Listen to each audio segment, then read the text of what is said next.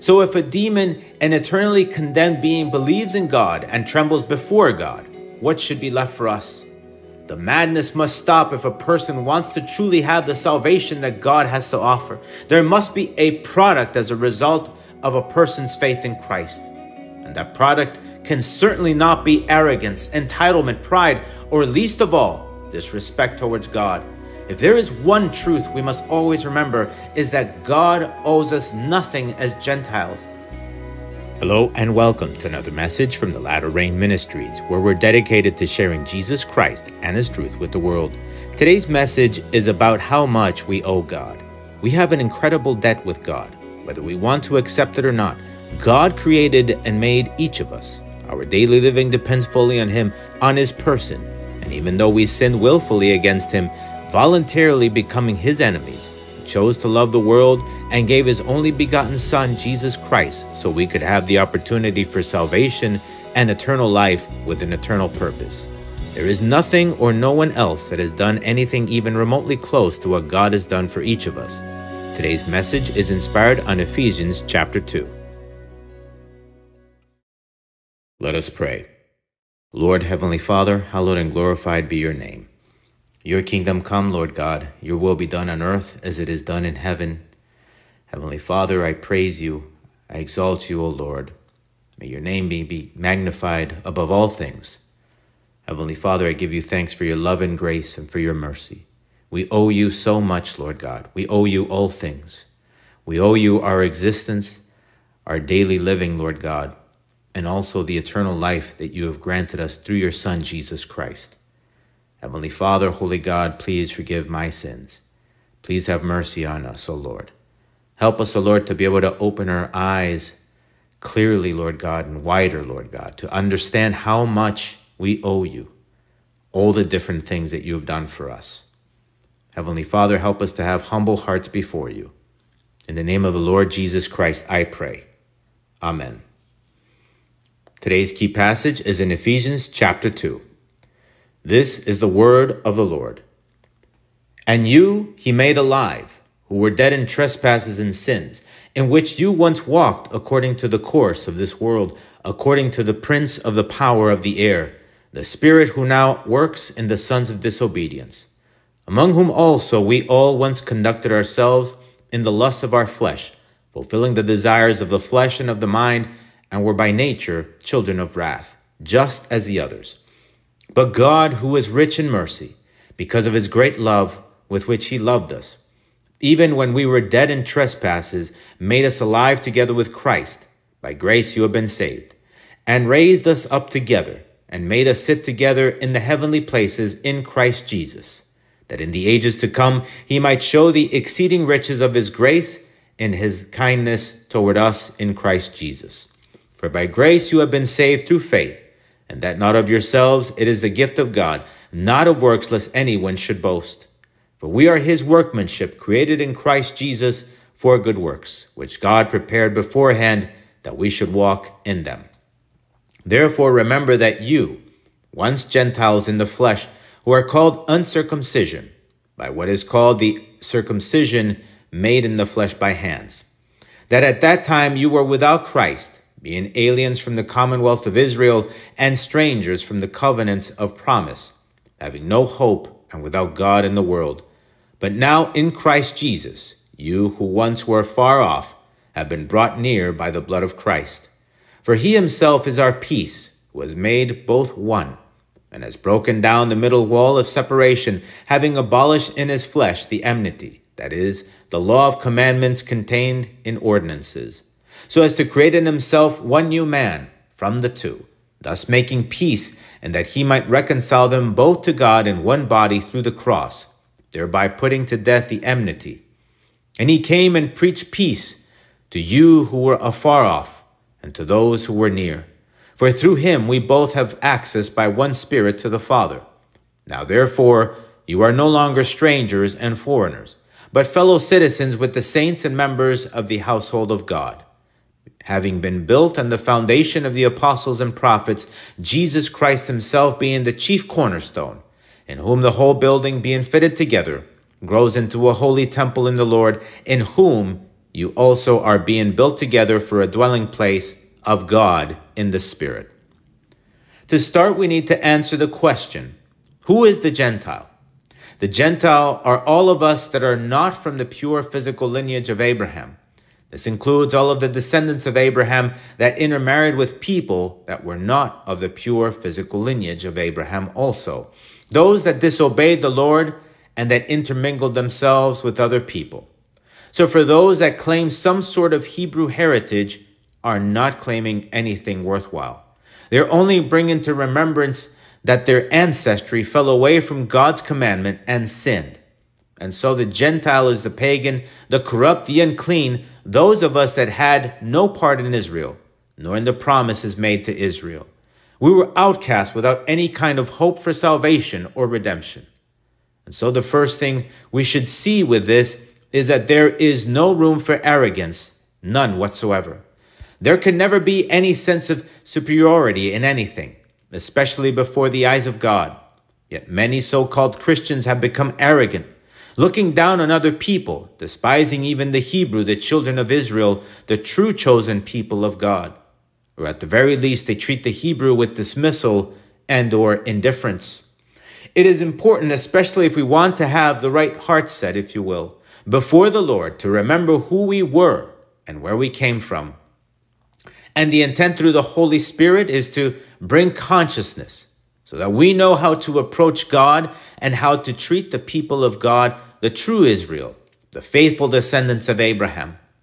Our truth, our past, is that we belong to the darkness by birth. Despite the common belief that many people have, we are not born children of God. That is false. We are God's creation, but we are a fallen creation. Thanks to Adam and Eve, and then to the election that came upon Abram, later called Abraham, we the Gentile were born in sin and belong to none other than the devil. That is our truth. And to make matters worse, because we all sinned willfully against God, we confirm that status even more. We all sinned out of our own free will. So we not only belong by fallen birth to the devil, but also through service, because when a person sins willfully, whether they want to accept it or not, they are serving the devil. That was our past. It sounds awful, but it's the truth.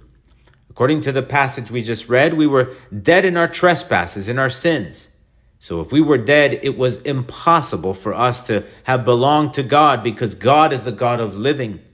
We walked according to the course of this world, according to the prince of the power of the air, the spirit who works in the sons of disobedience.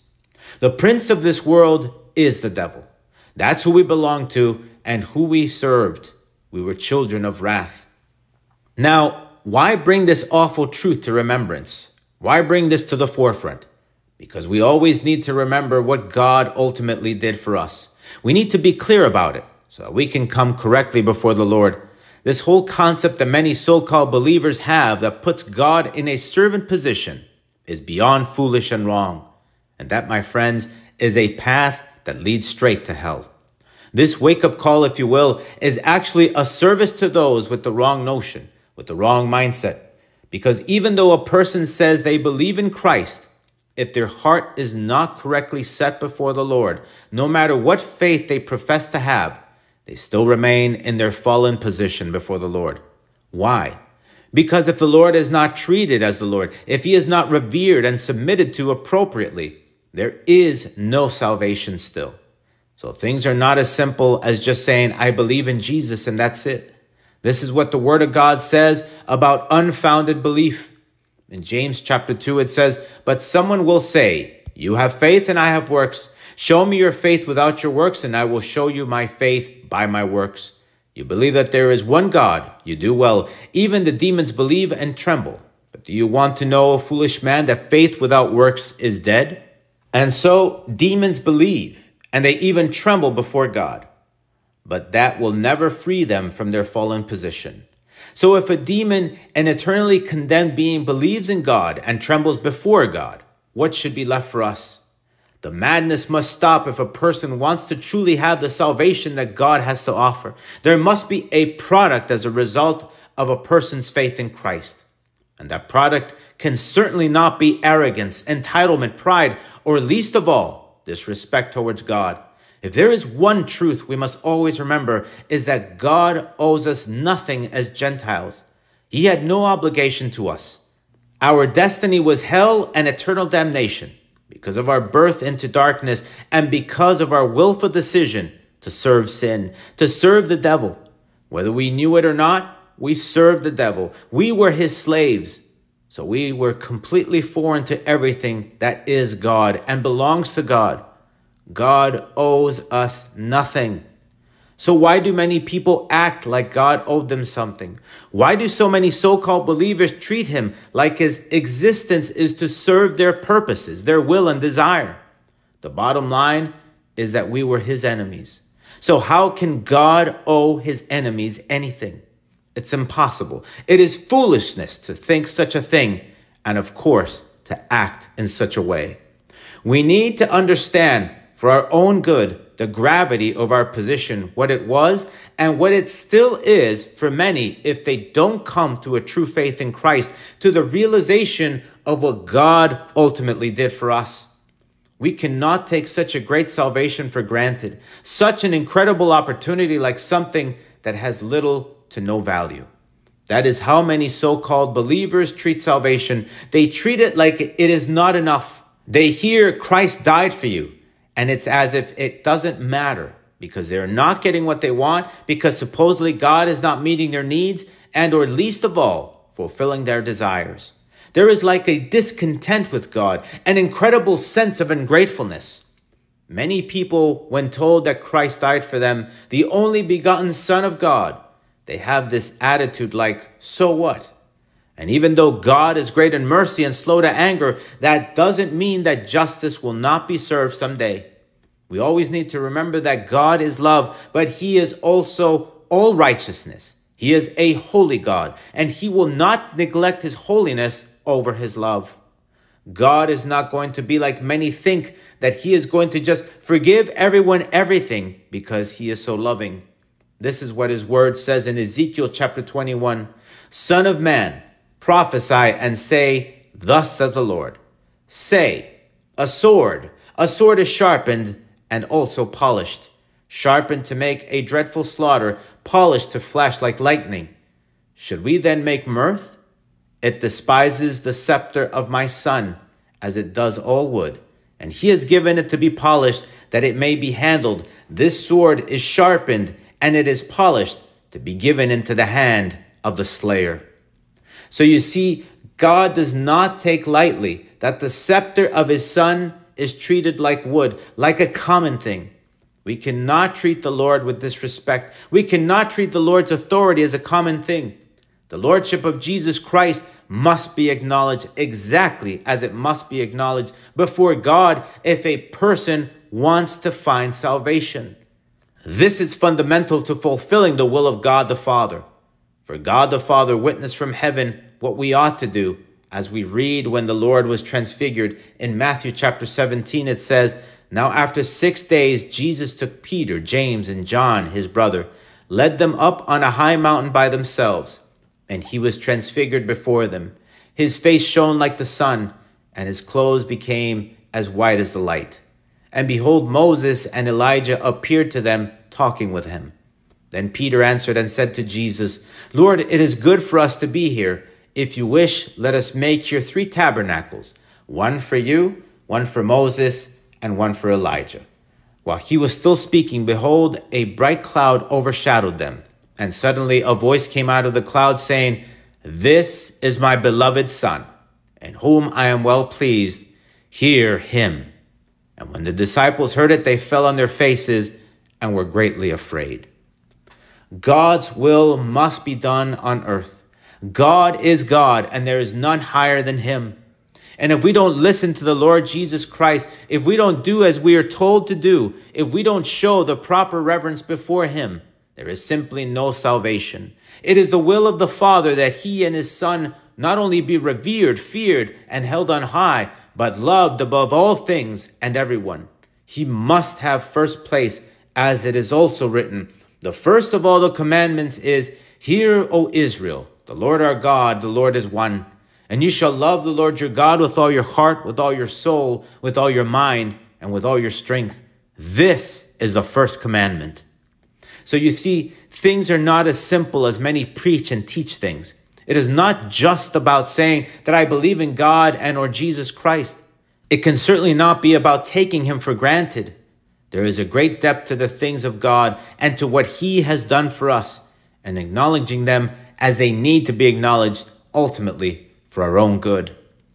So what has God done for us through the Lord Jesus Christ? He created and made us, each and every one of us, and despite our sinfulness, he chose to love us, to love all mankind, even the Gentile, the pagan, the unclean, that which was lost.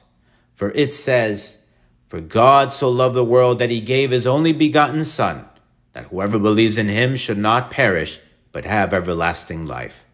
For God did not send his Son into the world to condemn the world, but that the world through him might be saved." And it also says, "For the wages of sin is death, but the gift of God is eternal life in Christ Jesus our Lord." When you come to think about it, when you truly start to understand who we were and what God did for us, it is quite incredible what he did.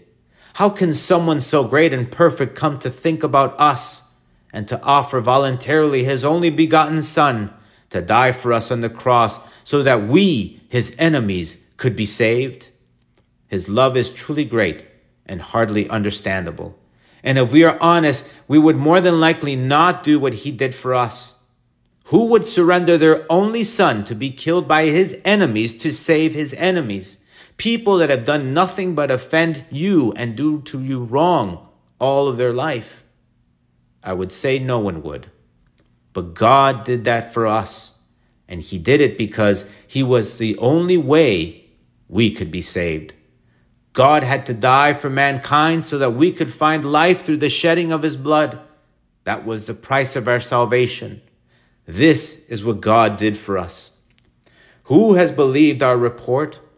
And to whom has the arm of the Lord been revealed? For he shall grow up before him as a tender plant, and as a root out of dry ground. He has no form or comeliness. And when we see him, there is no beauty that we should desire him.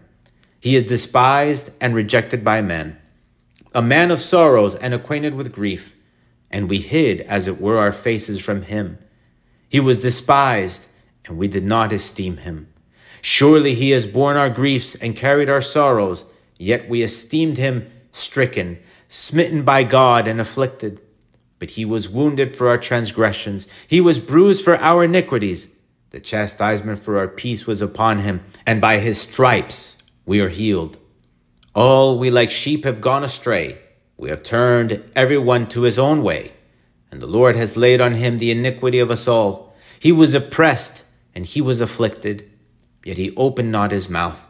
He was led as a lamb to the slaughter, and as a sheep before its shearers is silent, so he opened not his mouth. He was taken from prison and from judgment. And who will declare his generation? For he was cut off from the land of the living.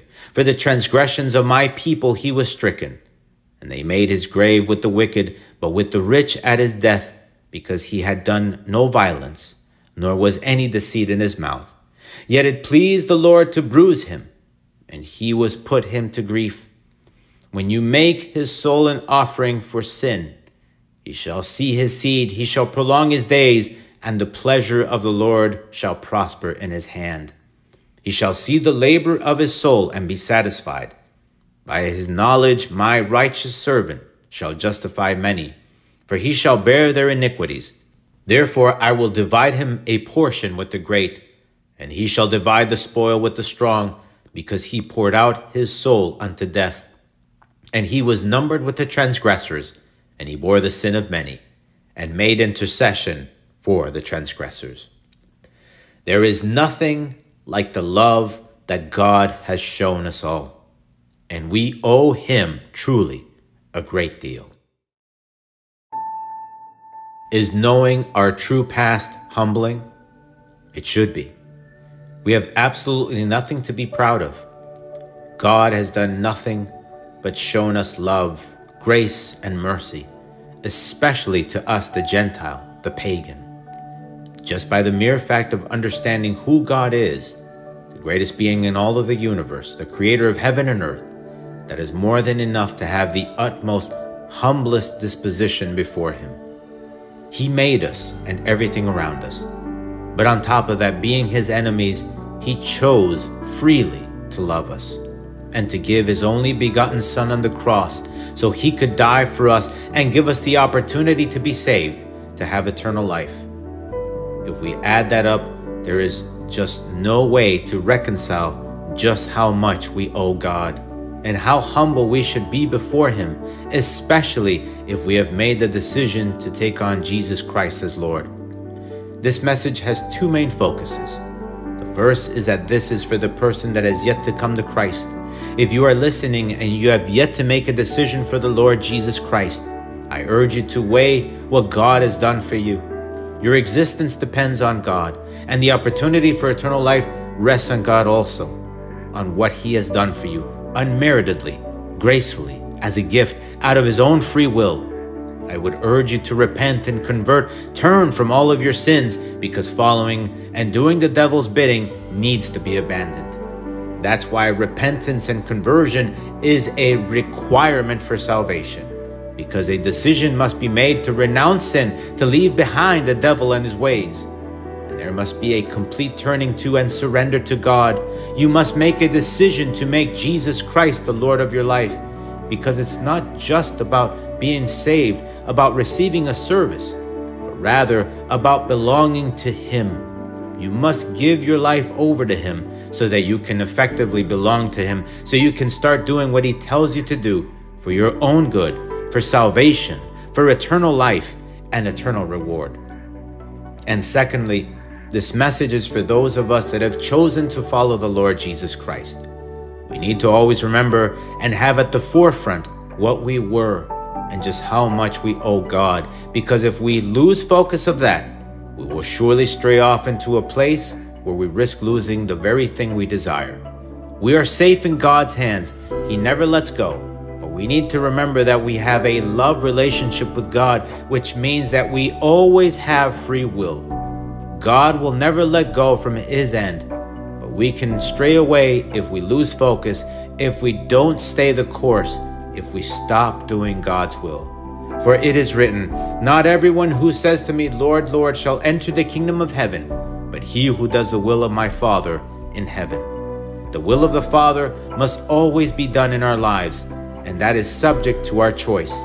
But if a person strays away and continues down that dark path, there will come a point where they pass from grace to judgment. For it is also written, "For if we sin willfully after we have received the knowledge of the truth, there no longer remains a sacrifice for sins, but a certain fearful expectation of judgment and fire indignation which will devour the adversaries. Anyone who has rejected Moses' law dies without mercy on the testimony of 2 or 3 witnesses. Of how much worse punishment do you suppose will he be thought worthy who has trampled the Son of God underfoot, counted the blood of the covenant by which he was sanctified a common thing, and insulted the Spirit of grace? For we know him who said, 'Vengeance is mine, I will repay,' says the Lord. And again, the Lord will judge his people. It is a fearful thing to fall into the hands of the living God." This isn't a game.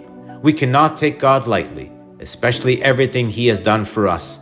We need to take God and everything that belongs to him very seriously, because God will judge us. So don't forget about what God has done for you. Assume the debt and live accordingly. Live with a humble and grateful heart before the Lord always. There is no room for arrogance, pride, and least of all, taking God for granted. We owe God everything. Act accordingly. Let us pray. Heavenly Father, Holy Lord, I give you thanks for everything that you have done for us. I give you thanks for making us and creating us, O Lord. I give you thanks, O Lord, because you give us life each and every day. If we live, if we breathe, if our heart beats, if we think, all of these different things that happen in us and around us without our say-so, Lord God, it is because you allow it to happen. And Heavenly Father, I give you thanks for your Son, Jesus Christ, for what you did through him on the cross for us, for giving us the opportunity of salvation, something we could never deserve, something we could have never had on our own. Thank you, O Lord, because you truly had mercy on us, and because you showed us a love that no one else can. Heavenly Father, help us to value the things that you've done for us, and help us, O Lord, to live accordingly. In the name of the Lord Jesus Christ, I pray. Amen. Please join us again next time as we look into God's Word together. And if you have any questions or just need some prayer, please email us through our website. If you want to listen to other messages, you can go to our website or look for our podcast in the Apple iTunes Store under The Latter Rain Ministries to subscribe. The Latter Rain Ministries is a self-supporting Christian ministry dedicated to sharing Jesus Christ and His truth with the world. The Lord is near. May God bless you.